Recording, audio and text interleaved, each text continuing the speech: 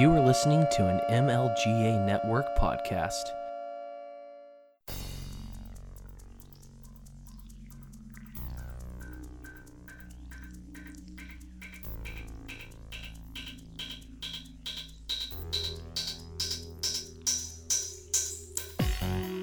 Welcome to Thank You for Your Servers, a show which looks at the tech news of today, but from a libertarian perspective. Now here are your hosts, Thaddeus and Gary.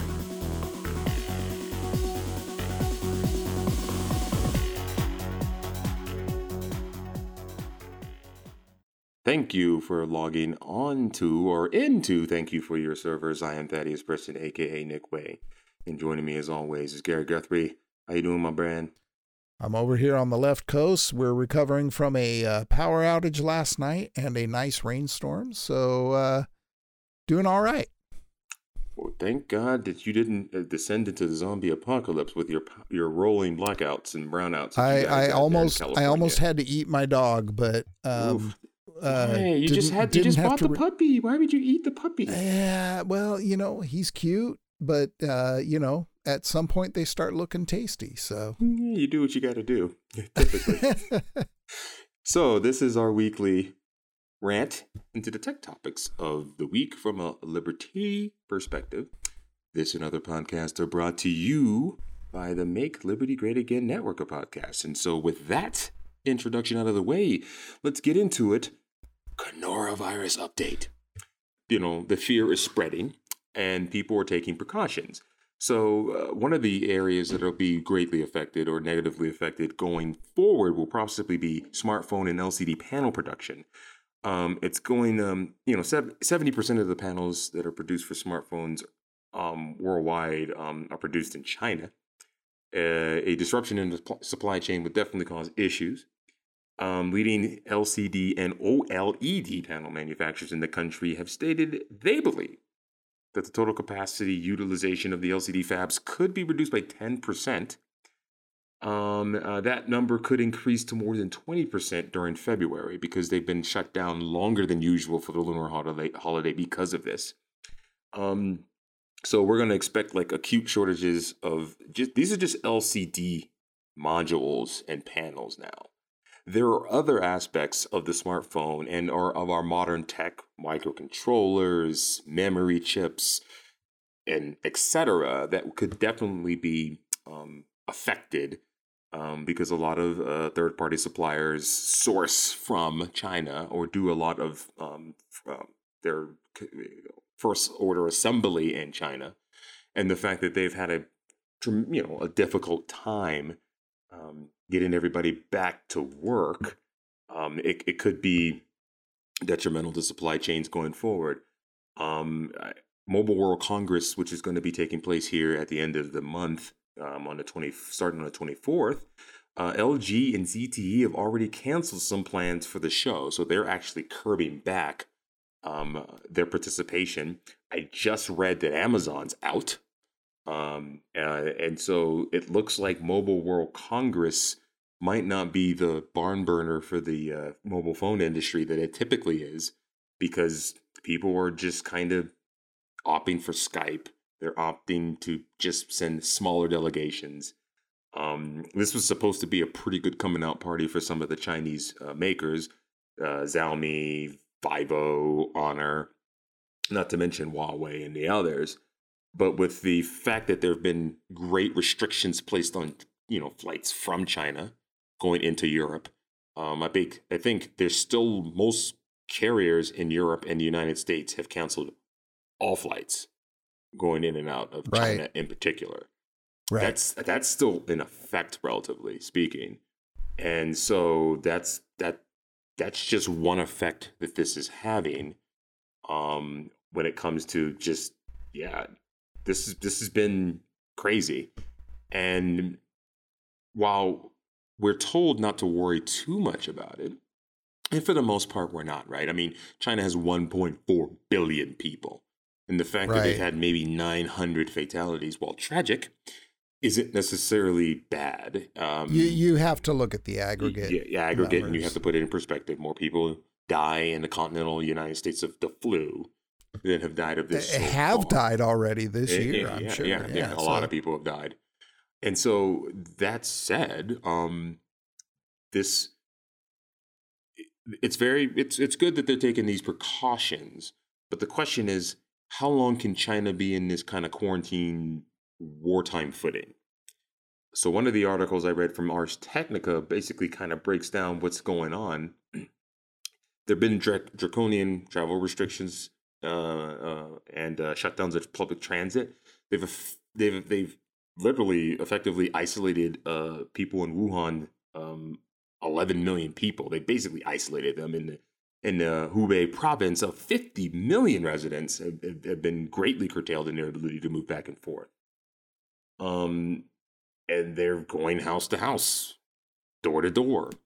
We've probably seen some of the videos, some of these on Twitter and other social media. We need to put these things in context. But I mean, this doesn't do well for the already growing xenophobia that existed when we started our trade war. It already isn't going to bode well for 5G deployment, for smartphone deployment, for microcontroller deployments. I mean, there's lots of companies that they're going to be building these chipsets that we need for our AI, for our devices. And there are, granted, some of the tariff restrictions have been lowered and reciprocated on the Chinese side when we signed this kind of tentative trade deal that we have with them. But this is just another gut punch to, trans-Pacific trade. It adds to the xenophobia, which I've been kind of railing against for the past year and a half, particularly when it came to this trade war. It's just, I think, culturally we attach so much meaning to one thing that we lose track of the context, and we lose the ability as a society to really understand, okay, you know what? Let's put this all in context. Let's put this all in numbers that we can understand and realize that the danger, the impact is not anywhere near what the hype or the hysteria is trying to tell us it is. Yeah. No, I hope our betters, right, our hopefully our lizard brain doesn't take over and we get crazy, right? Right. That's not to say that we shouldn't take precautions. We should. I mean, there's absolutely a physical element to this thing, but what is it goes back to a basic risk assessment. What is the likelihood and what is the impact? Let's take these things and really think about them logically and not jump the gun and say, okay, it's always kind of bugged me. I get it. Okay, we're canceling all flights to China. Well, China's a big country. Yes. With a lot of people. With a lot of people who don't and won't ever even come into contact with this virus, Yeah. So, let's pump the brakes a little bit and really try to take a logical approach. It's hard. I get it. It's tough because you do have to take precautions. And there is, as much as we hate to admit it, a PR element to the whole equation, right? And there is unfortunately a role for the state, right? There is. Yeah. This is one of these things where this is an edge case. Now, granted, would there be a better free market alternative to this? Yeah, we haven't thought of it yet. We are, our lizard brain takes over when pandemics come, right? I traveled during the Ebola scare to West Africa. Oh, I'm not dead. So, I was convinced I was going to die from Ebola with all the news reports. And we had, how many Americans died from that? I don't even remember. Was it 8? I don't think it was that many. I think the one guy wasn't even American. I mean, he was just living in Texas. It was not. No, he had just come back from overseas. It wasn't that bad. And it was bad in West Africa, which it typically always is. A dirty little secret is it was a major Ebola outbreak toward the end of last year in West Africa that killed thousands of people. We didn't hear about it, right? Because the hysteria had abated, and so let's all keep it in perspective. Not to be a selfish, Westerner with first world problems. But I am kind of upset. Like, if my Raspberry Pis and the other things I'm wanting to buy in the next 6 months become cost prohibitive because the supply chain is greatly disrupted, I'm going to be upset. Yeah. Right. Yep. No, I get it. I get it. So, all right. Well, anyway, everybody be cool. Let's stay cautious. Let's keep an eye on this. And let's see what continuing effects this has on the tech industry as a whole. And hopefully it ends soon. Next topic. Google/Alphabet boom. Alphabet announced Q4 2019 earnings of $46.075 billion in revenue. Now, normally we wouldn't report on revenues for a tech company because that stuff is boring. This revenue, this kind of announcement about their earnings is different because for the first time, I'm thinking ever, they broke out YouTube revenue and Google Cloud Services revenue. And even they broke out DeepMind revenue. Well, there is no revenue with DeepMind. They're still losing money with DeepMind. But that's beside the point. This is part of Sundar Pichai's push now that he's the CEO of Alphabet to be a little bit more transparent, to open the kimono a bit on Google's revenues. So, what is YouTube actually making revenue-wise? Well, if one is to extrapolate, and I've not gotten a per quarter basis, but if one is to extrapolate from last year's earnings versus the year before's earnings, $15.15 billion a year in revenue from YouTube alone, and Google's Google Cloud Services, $2.61 billion for the quarter. That's pretty significant. It still doesn't make it. Really, the big gorilla is Amazon. Amazon's still massive, and so Google and Microsoft are duking it out for the most part. I think Microsoft has this slight advantage. This is very new, right? I mean, it's a company as it is now that it is a part of the $1 trillion club of market capitalization. They're starting to be a little bit more, they're becoming more, dare I say, blue chip. Yeah. Now, is it blue chip to the point where they're not paying dividends on class B or C shares or anything like that. But I mean, they're making pretty strong revenues. They're making $160 billion a year. And they are also killing it. Let me see. I guess Google other revenues, which include hardware, Play Store, and non-advertising YouTube revenues. See, they still kind of clump them together, but they're now excluding cloud. They made $5.26 billion. So the Pixel, Nest, Pixel Pros, Nest Wi-Fi, and I think Stadia is also in that and stuff. There are others. I know they what was the one? Google Fiber made a little bit of money, increased revenues a little bit. They're getting rid of their cable bundle and now just bundling in YouTube TV, which is actually really good. Have you used or known anyone to use YouTube TV? I haven't used YouTube TV. I use the YouTube. I don't. Is it still called Red, or is it just? No, it's not. Yeah. No longer called YouTube RedTube. No, it's called YouTube Premium. Okay, well, that's the one I use. That's the one I use as well. I don't stay on top of the names, but That's another No, thing I they need haven't to used stop. YouTube TV. No. You know, it's really good. Yeah. Particularly if you have Chromecasts. So it's Which really, I do. Yeah, it's really well done.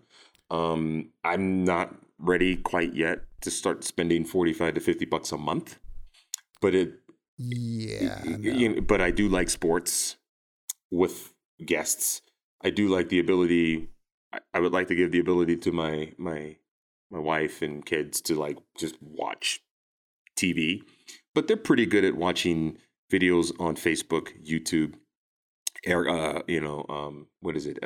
Airplane, watching YouTube, watching CBS All Access, which is something I buy.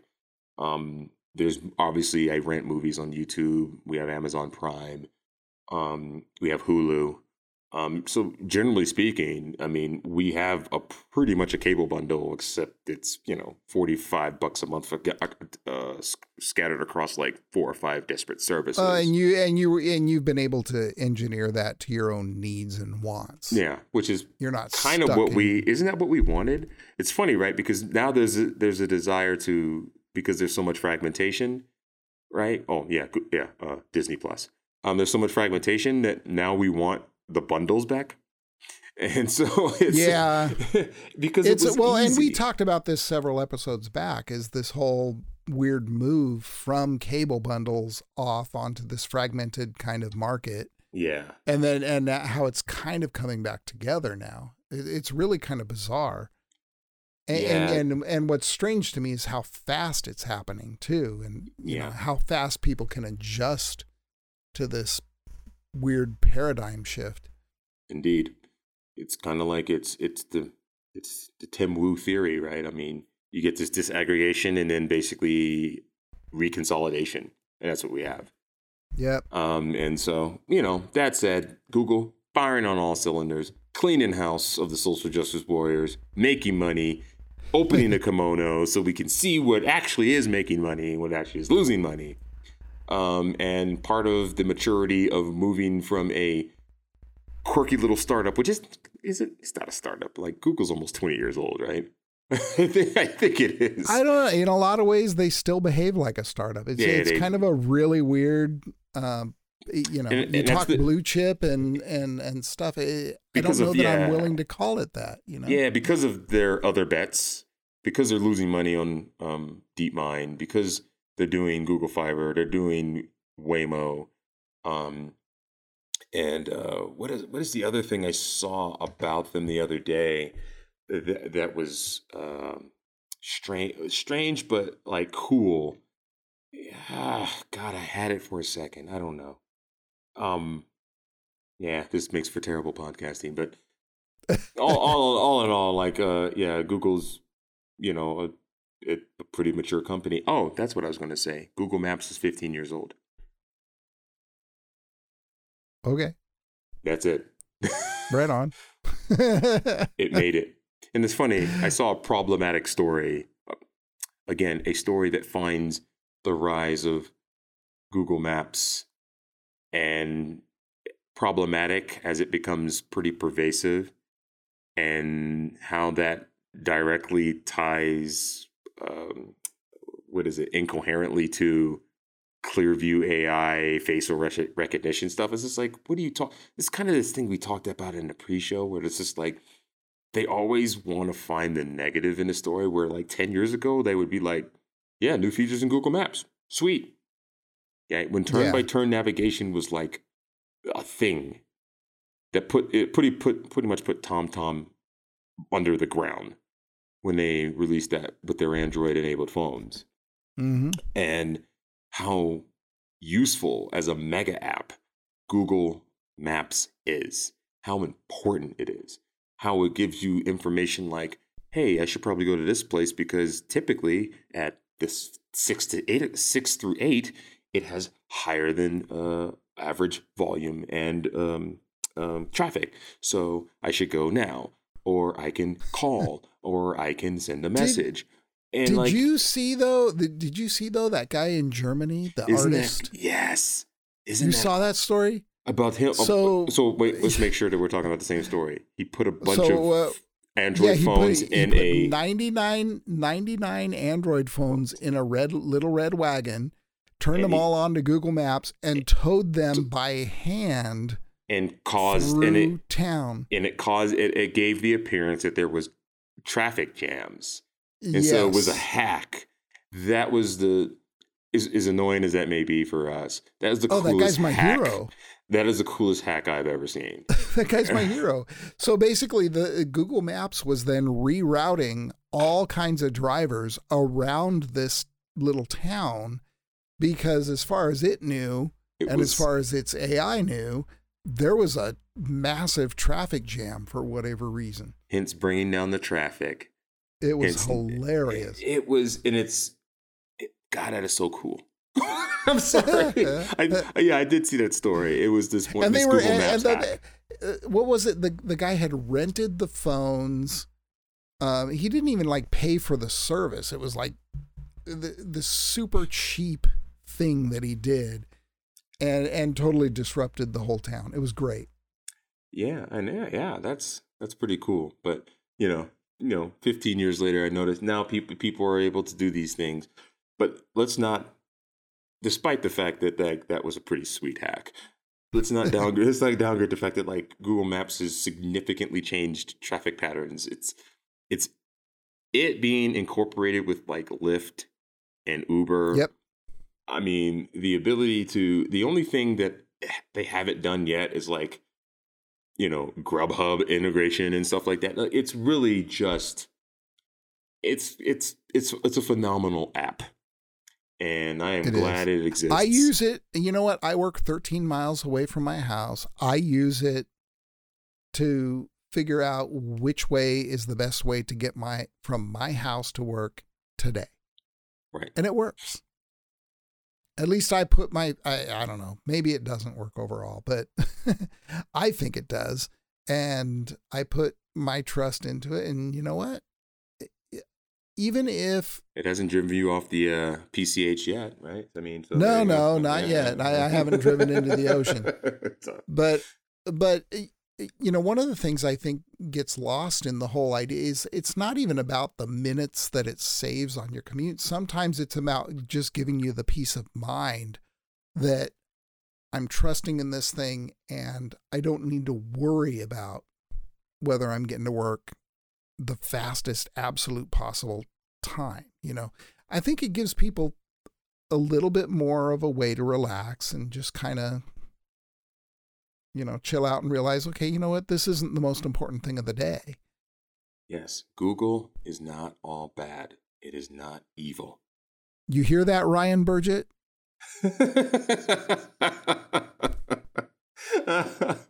Oh man. So yeah. I mean, it's kind of like, I'm a fanboy for Google. I'm a growing fanboy for Microsoft. Amazon is literally life. And so to me, I just don't, and Facebook to me is just necessary utility. Twitter is a dumpster fire that I enjoy. And so these things have been great. And like, I am glad that looking under the kimono of Google and seeing we have other revenue streams. Granted, they still get a vast majority of the revenue from advertising. But at the very least, that they have 2 to 3 other viable businesses going forward. Yep. And then, they got my $10 a month. And they get my $10 a month too for Google Music and YouTube. And they keep trying to push YouTube Music on me. I don't really care for YouTube Music. I have Google Music. I'm fine. Right? Yeah, I don't understand that. I don't understand that either. And we're probably going to pay for more storage going forward because it's been brought to my attention by the wife that we need to start archiving things. And so between my hard drive and like a cloud solution, which it may span across 3 different services, to be blunt, right? I mean, Amazon S3, I think you get as part of the Prime membership, I think you get some storage, as well as the fact I need some more, Google Photos, and I may just pay them, $10 $5 to $10 a month just to have, terabytes of storage up in the cloud. Yeah. And of course my hard drive, which, I need to do a better job of making sure I keep the the USB interface is up to date, but without having to hunt down some random obscure cable. Thanks, Seagate. And so, yeah, it's, I love it. I love it. I love it. And I embrace my AI woke overlords. So that said, speaking of AI, so I want to get into a broader discussion about AI in medicine. So turning to the story here in Engadget about an AI-formulated medicine to be tested on humans for the first time. It took less than a year to develop the drug, which is designed to treat OCD. So there's a drug designed entirely by artificial intelligence is about to enter clinical human trials for the first time. So let's put this in perspective, right?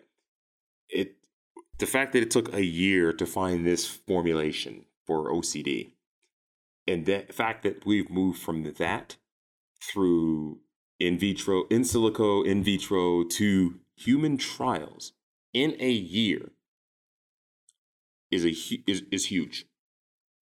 The Oxford-based biotech company called Exscientia, if I'm even pronouncing that right, is good to me. Yeah, is the developer of the drug.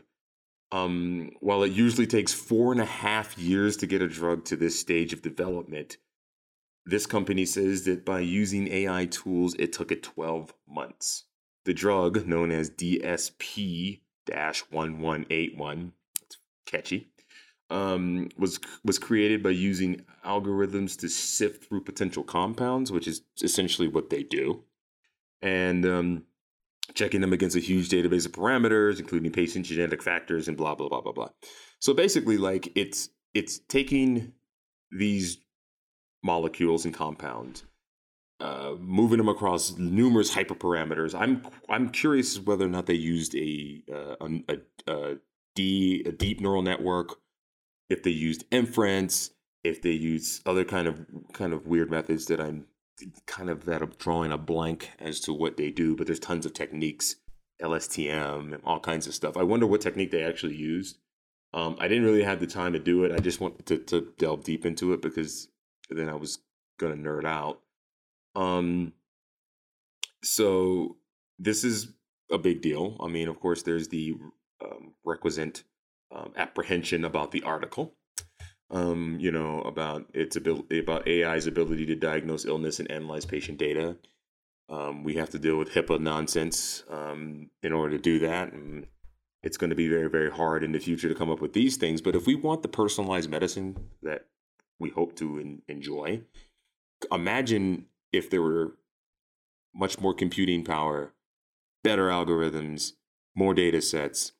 We could get the custom medicines that we desire, that are tailored to our needs. Now I'm going, pie sky type stuff, but this is a big deal. This saves hundreds of millions of dollars. This saves probably tens of thousands of man hours. This saves tons of time. It moves. Now, granted, the clinical trials process is slowed down by this thing called people and government. But if we can, at the front end, squeeze that time down, and, maybe in the future, hope springs eternal that maybe the FDA doesn't become the bottleneck that it has, that's killing people. And I say that straight up. This is good.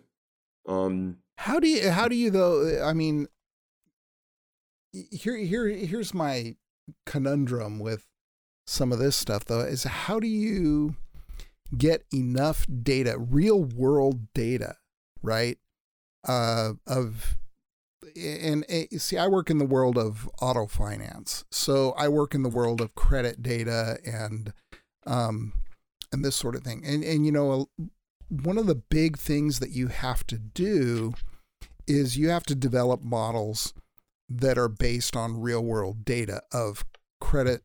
In my world, it's credit scores, it's credit payment histories, account histories, this sort of thing.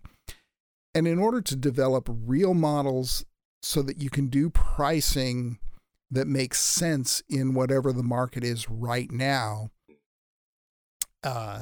you have to use that real data. So how do you get enough real data, real patient data, real diagnosis data to lay these AI algorithms against to come to real, potentially effective conclusions without all the consent that you need from, under HIPAA and whatever other compliance rules are in place.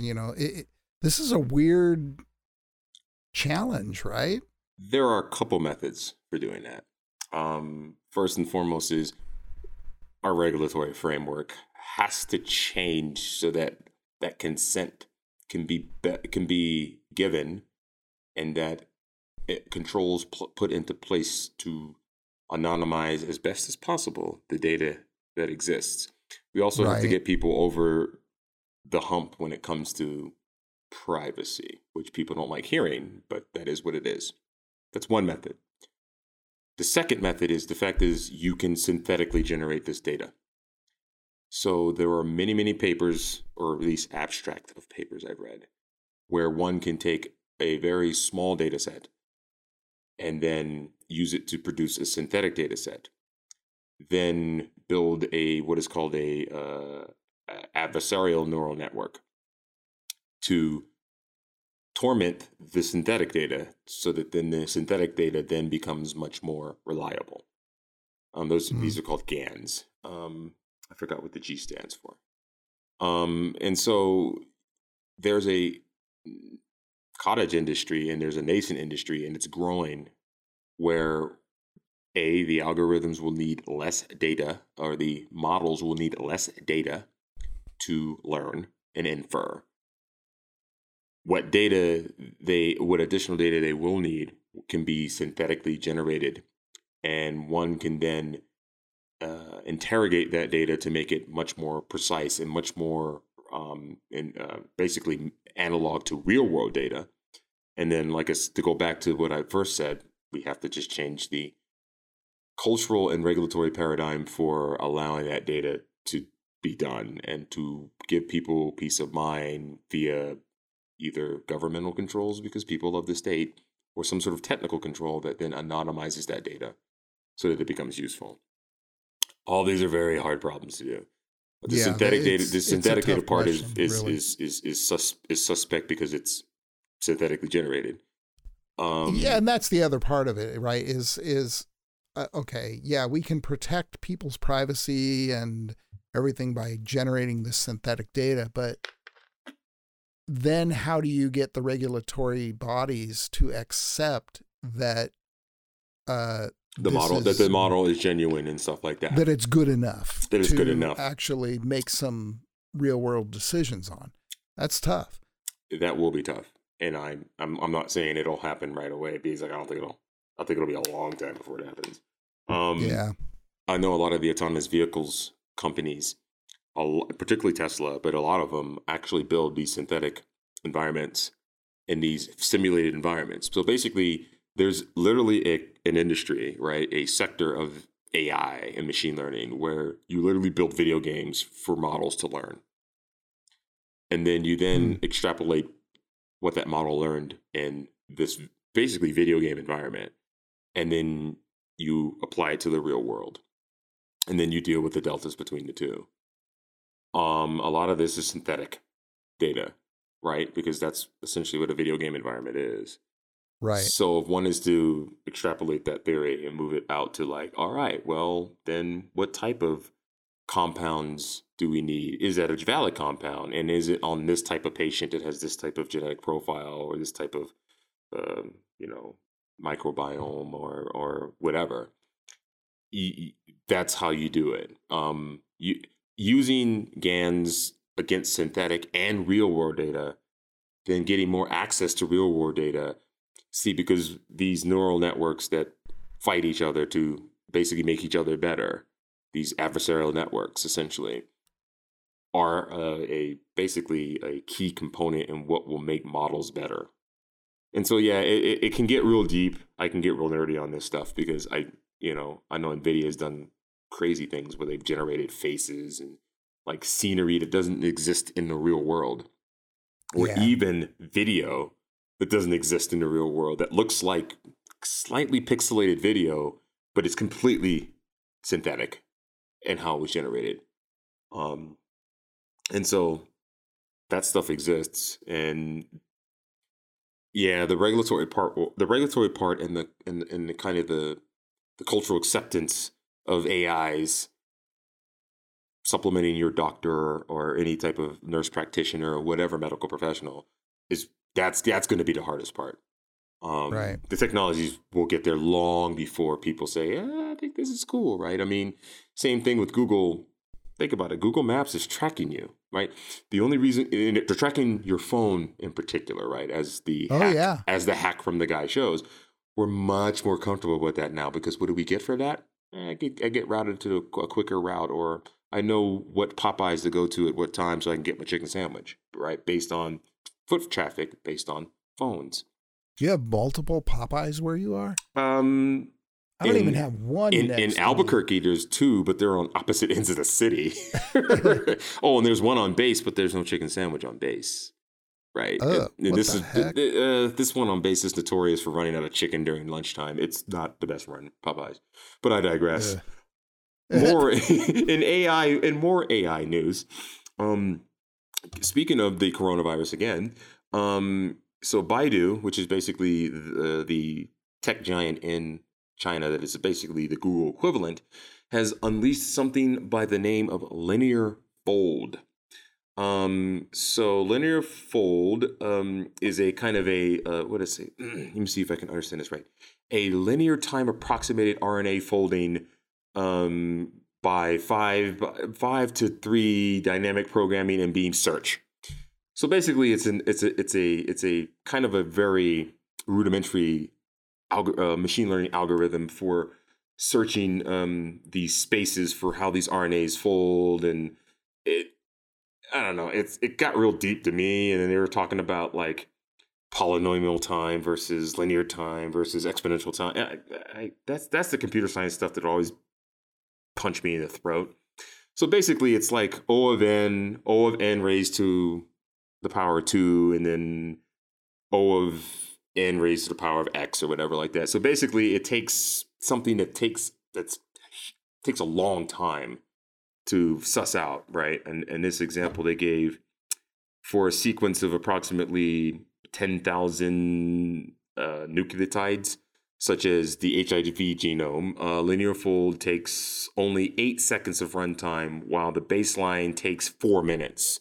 So it is a exponential speed up, I think, right? Not a linear speed up. So it takes something that's exponential and makes it a linear speed up.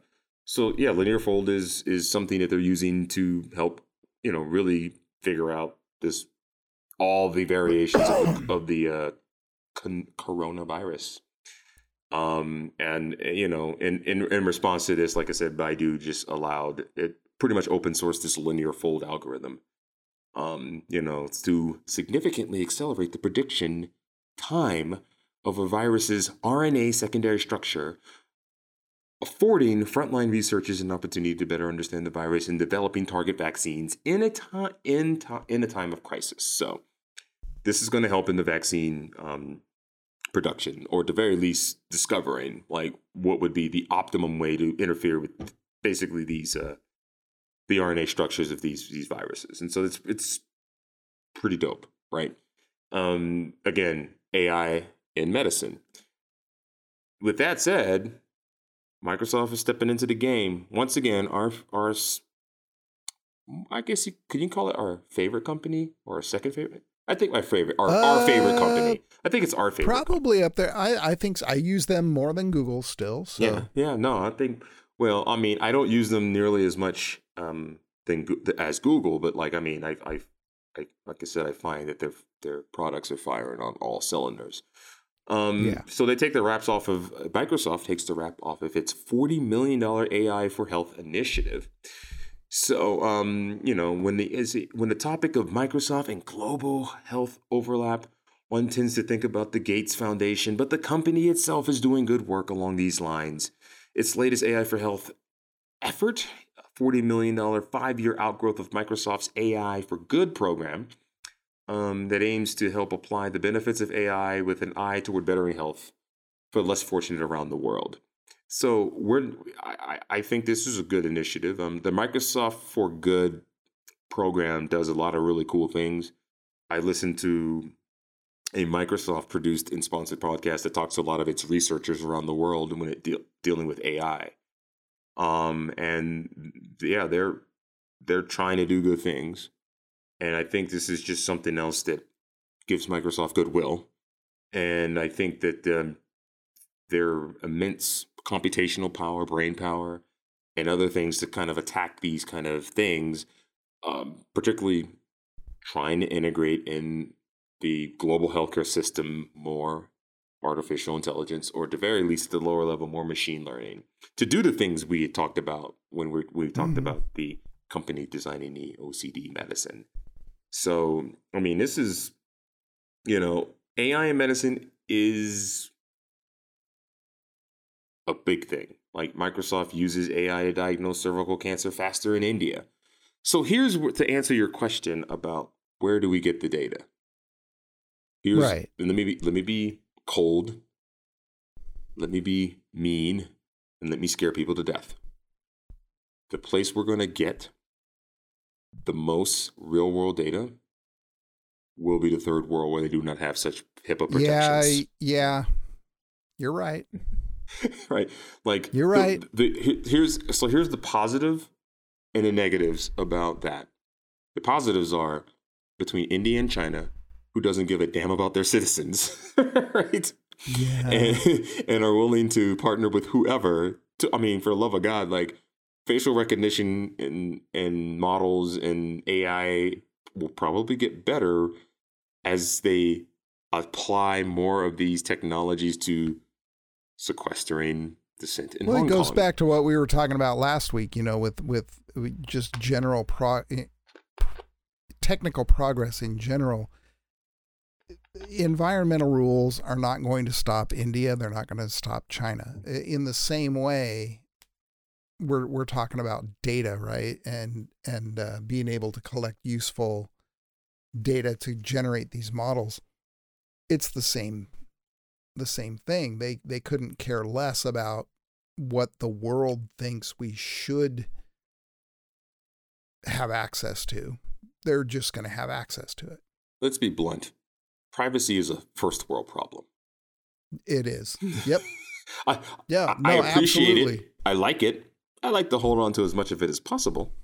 But really, we are speaking from a position of privilege. It is a first world problem. Yep. And if you want to evenly distribute the benefits of AI and healthcare and health treatment and treating disease, eliminating diseases, you're going to have to take that privacy. You're going to have to take your privacy proclivities and leave them in the West if you're going to go to these countries and do these things. These are where our data sets are going to come from. These are where we will train our models. These are where we will hone adversarially our synthetic data for our training our models. And that's what's going to happen. I know. Yeah. It's gross. Well, it is, but is it? I mean, I only because of consent. You talk about it, right? And like, our predisposition to like give people consent to what's being done with their data, but like, yeah. Remember, I'm not a big fan of this. It's my data, whatever. It's like, well, the moment that data is taken in and an algorithm is used to make my search better, my commute a little better. Is it really your data? Because it's been transformed at that point. It's been transformed. But maybe the source material is yours, and that maybe there needs to be some mechanism that exists that isn't regulatory, that is market-based, that allows certain access to that data. But once one has acquiesced to that, it's no longer yours because it's been transformed. I would agree with that statement. I mean, once it's transformed or once a process that a company has developed has been applied to it, your done. data becomes metadata to the Correct. data that they've just created. Now, maybe that's a controversial statement, and maybe, everyone will hit me and yell at me. Oh, it is. I mean, I deal with data security audits all the time, and Experian is one of the biggest pushers that I deal with of ensuring that I can't even use anonymized data that has been sourced from Experian provided data. Even though there is no way possible, mathematically or otherwise, to reverse engineer it back to the original data. Sorry, it's been sourced from this data set. You can't use it, and therefore you're stuck. Thus my question earlier, of the challenge. How do we get useful data sets? And I guess we're going to have to just make them up. or get them from the third part. Either get them from the third world or source our synthetic data sets with disparate data sets and data from the third world. Right. That's really what it is. And there's no other way. The big push at NERPS this past year, at the end of the year, was the fact that they want models that require less data to be trained. Because if it uses less data to be trained and it is doing a little bit more actual learning, reinforcement learning based on that, then it doesn't necessarily need a lot of data, and it doesn't need a lot of energy, right? Because that's the thing they're trying to do. They're trying to train these giant models with less data, and they're also doing other techniques to reduce the precision of said data to train these models, because they want to put these models on edge devices, microcontrollers or your, Nest thermostats or whatever we come up with in the future, where it needs to do inference at the front end before it uploads the data back to the big AI, big iron AI servers, right? It can do stuff on the edges and stuff. And so for order to do that, the data it's going to be sparse, and it needs to be compressed, and it needs to work. And so all these techniques are going to have to brought to bear to build these things. The question then comes out, once we've sussed that out and we kind of know what we need to do, as we go back to, what we said before, the regulatory framework will need to be there, and the cultural framework will need to be accepting of it. And it takes time. Yeah. I don't know, man. So with that, my love affair with AI is always deep. I guess, do we want to approach this? Because we were kind of debating we should do this last one, this last topic. You know what? It's almost candy, really. I am ready to lay into this one, because it's absolutely. Someone's got to say something. It's backguano. It's preposterous. I don't. It's stupid. It is unhinged. Okay. Yeah. We'll do it. For our 10 give fans. Give us the high level, and then we'll just. So this is from Physics World on the 5th of February, and it's under its ethics and opinion and reviews, right? So now going into it, we have some context. Towards a quantum advantage. So for those of you who don't know, I am a quantum computing nerd. Not that I can necessarily program them, not that I even really understand the underlying physics of them, but its possibilities are awesome because of it's a new paradigm in computation. And there are exponential and speed ups if one were to achieve quantum advantage and quantum supremacy. Now. Oh. Yes. Oh. Did I trigger you, Gary? Did I trigger you? I feel very uncomfortable right now. So these people who came up with this, I can't pronounce any of their names. They're all foreigners, and they got funny names. I can't pronounce them. But these people argue that the term quantum supremacy should be replaced in favor of one that is more responsible. Huh? Responsible. So here's the deal, right? There's two ways when I read this and knowing what I know about this topic, more responsible can mean a couple of things. We will ultimately tell you what they're referring to. But what I see when I see that statement is we shouldn't be so quick to use the word quantum supremacy when it computationally and architecturally may not be any better or superior than any supercomputer or supercomputer to be built in existence. And this is exactly what we talked about several weeks ago when, Google announced it had achieved quantum supremacy, correct? Correct. IBM then pushed back and said no. The actual the actual terminology is really it has a quantum advantage over conventional over the Summit supercomputer, right? And I kind of agreed with that sentiment because the supremacy that they had declared was based on a very extremely specific computational problem that really had no practical use in the real world. Correct. I agreed with that. This Physics World article threw me over the edge with its reasoning for wanting to. I hated this. I read it. I was like, okay, I saw this real cute graphic of, lights and waves and stuff. And then I started reading it and I just about fell off my chair.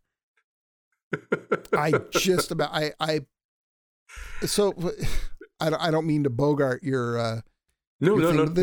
This is, please go have at it, Gary. This is, so I was okay with the title. I said, okay, yeah, I get it. We quantum supremacy is a bold statement, and we should probably be very careful or, as you said, responsible about using that statement in proclaiming from a technical standpoint that we have achieved from a technical supremacy. standpoint. That is exactly what I'm trying to, that's exactly what I said. Yes, from a technical standpoint. However, at the end of this very first sentence,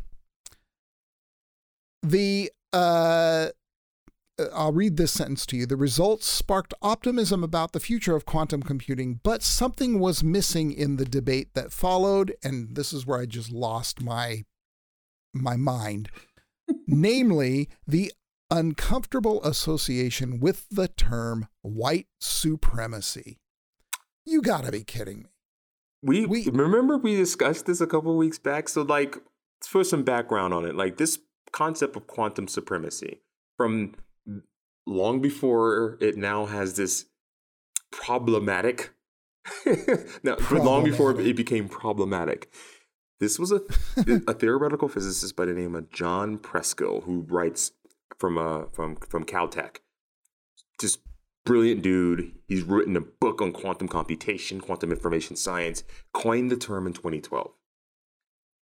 And it was introduced to represent the ability of a quantum computer to solve problems faster than a conventional supercomputer. That's what it meant. Technical, very technical. Very technical, very exact, right?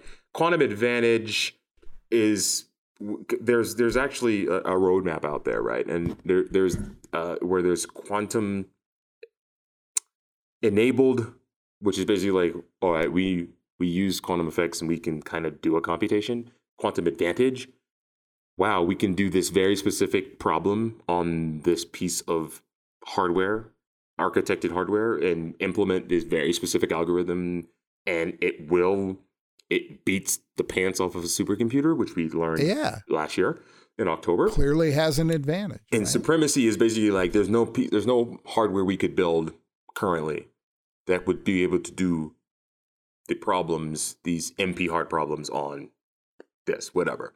That's what it meant. That sentence you read at the end, where we now, language matters, using a problematic term while ignoring its historical context can be dangerous. Wait, what? 8 years ago, this wasn't an issue. This wasn't a problem at all.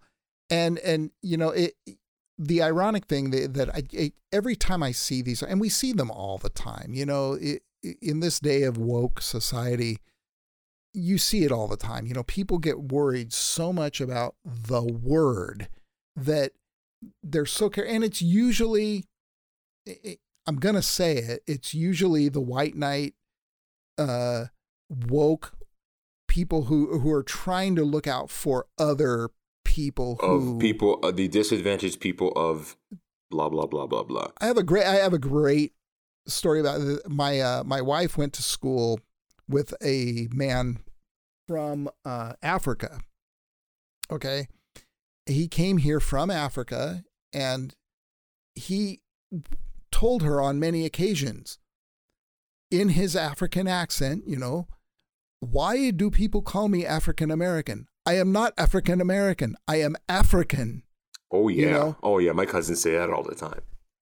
And that to me back, this was 25 years ago. It struck a chord with me. It's like, okay, you know what? Why are we trying to be so careful when we're being insensitive at the same time? This is stupid. We need to stop it, and we need to look at the words we're using and look at, okay, is the context correct? Is this accurate use of the word to describe what we're talking about? Quantum supremacy in this context is the appropriate word. Right. Until they may come up with something different. They inevitably will, unfortunately. Because the word supremacy, as I'm quoting the article, is often used to signify an ideology in which one social group dominates another. And but it has nothing to do with social group. This is a very technical term. It might have been a little sensational, right? But that was the point in 2012 when they came up with it. It's hyperbolic, to be sure. That's but true. It's hyperbolic from a technical standpoint. It's not associated with the word white. It's not associated with the word black. It's associated with nothing. Correct. It is there to illustrate that this technology has a supreme advantage. Yeah, right. It drives me nuts. And so they hope to switch this term from quantum supremacy. Makes me want to use it more. Yeah, that's what they don't understand. Like, the Streisand effect is a thing.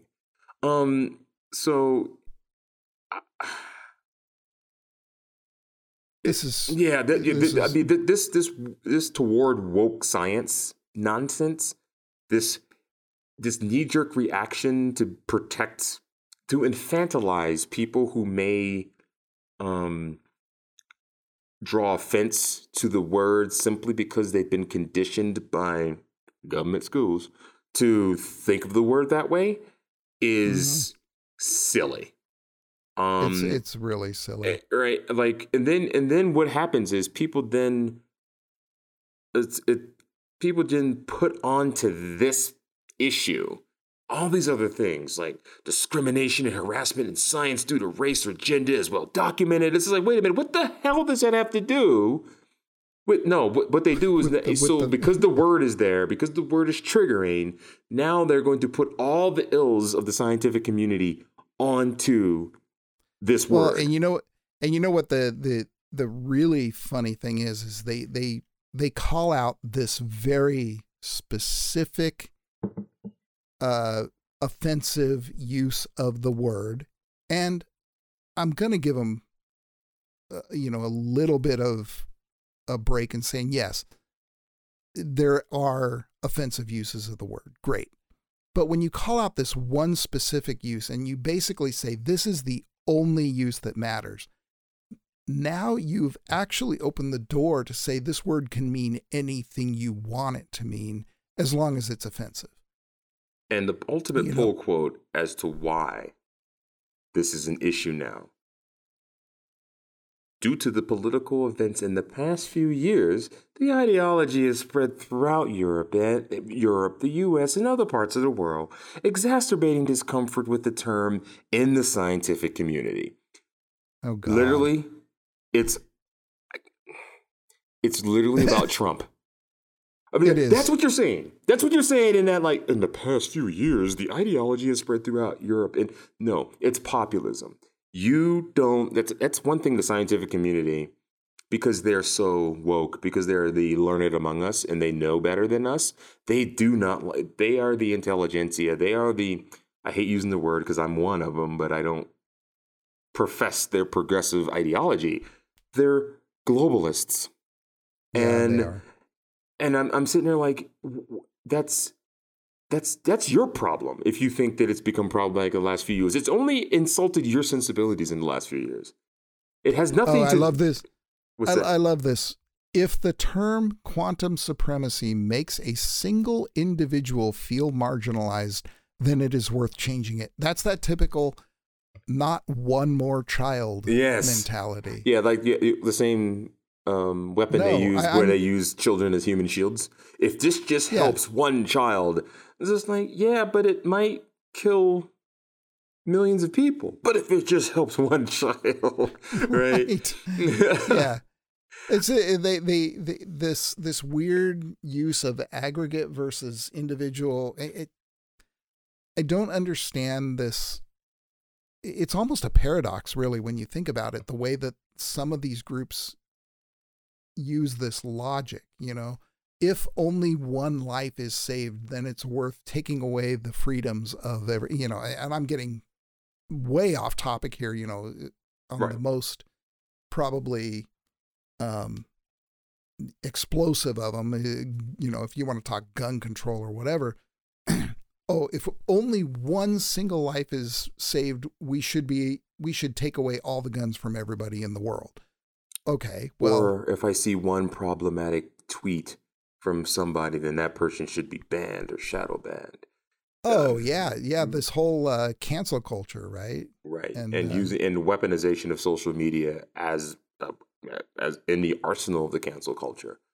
Right, and I understand being more inclusive, right? But I mean, look, man, who's really upset about this? I don't think it's the scientific community in other parts of the world. I think it's just the scientific community in the West. A West that has seen people basically look at their talks about climate change and be like, not a big deal. That doesn't. I would be curious. I really would be curious to know how much of the scientific community really is bothered by this. I mean, I can't imagine it's not. It's a vocal minority. That's what it is. We are ruled by the tyranny of a vocal minority. That's true. Now, granted, are they going to continue to do good work? I hope. I hope that this insanity doesn't pollute their ability to do the work that needs to be done in this field. I hope that what they ultimately hope to get out of this by making it more inclusive or making it using a less problematic word will bring in more people who seem to be snowflakes and get triggered easily about dumb stuff into the community and hopefully contribute to quantum computing as a field. But I just see this as a very worrying trend that we're starting to let a lot of this social justice malaise and nonsense just creep into the areas that were safe spaces for me 10 years ago and now it's nuts. Are not. Right? Well, like you said earlier, I mean, there's a level of humanity to be had. Again, if I use a word and if the person I'm speaking with has a problem with because they've been hurt by it or whatever, I use the word rape a lot to talk about how money is being stolen from me, you know, which is a legitimate use of the word. Mm-hmm. You're violated. You're being violated. But if I'm talking with somebody who has been a victim of it, and they tell me, I'm not going to just use that word and just constantly shove it in their face because that's just inhuman and mean, right? Yeah, I just hope there's not a bunch of tone policing that basically turns the majority male and majority male culture of these scientific, endeavors. I hope it doesn't turn them into like, alt-righters, right? There's a reactionary movement that exists for the very same reason that we have the globalism and populism, the anti-globalism and populism that has risen over the last 5 years. Yeah. And it's reactionary movements. And I just feel really, really bad because I think we're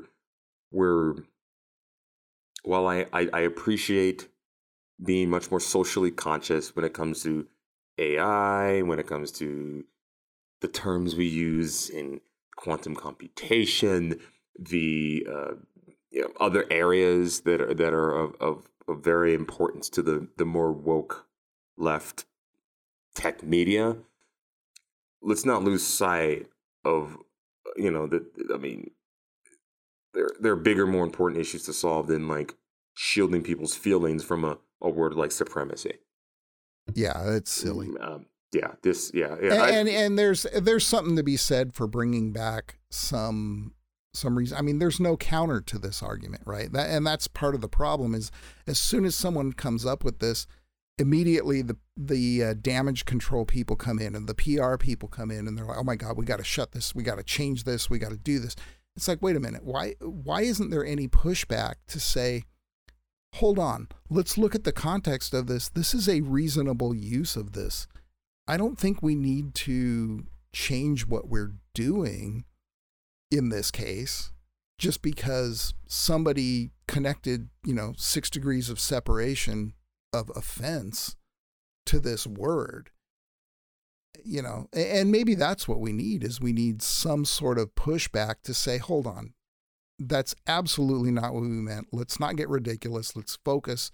We're talking about quantum supremacy, not white supremacy. Yeah. And like I said, they just kind of put all their anxieties and stuff into this one issue. And yeah. I think at a certain point, and maybe this battle's lost, someone needs to just put their foot down and be like, no, shut up. This is fine. Right. But I don't That's think, my point. I don't think we'll That's see my it. point. Yeah, I don't think we'll see it. I hope so. I mean, I do it when I can, but again, you have to temper that with your immediate context. Here's hoping.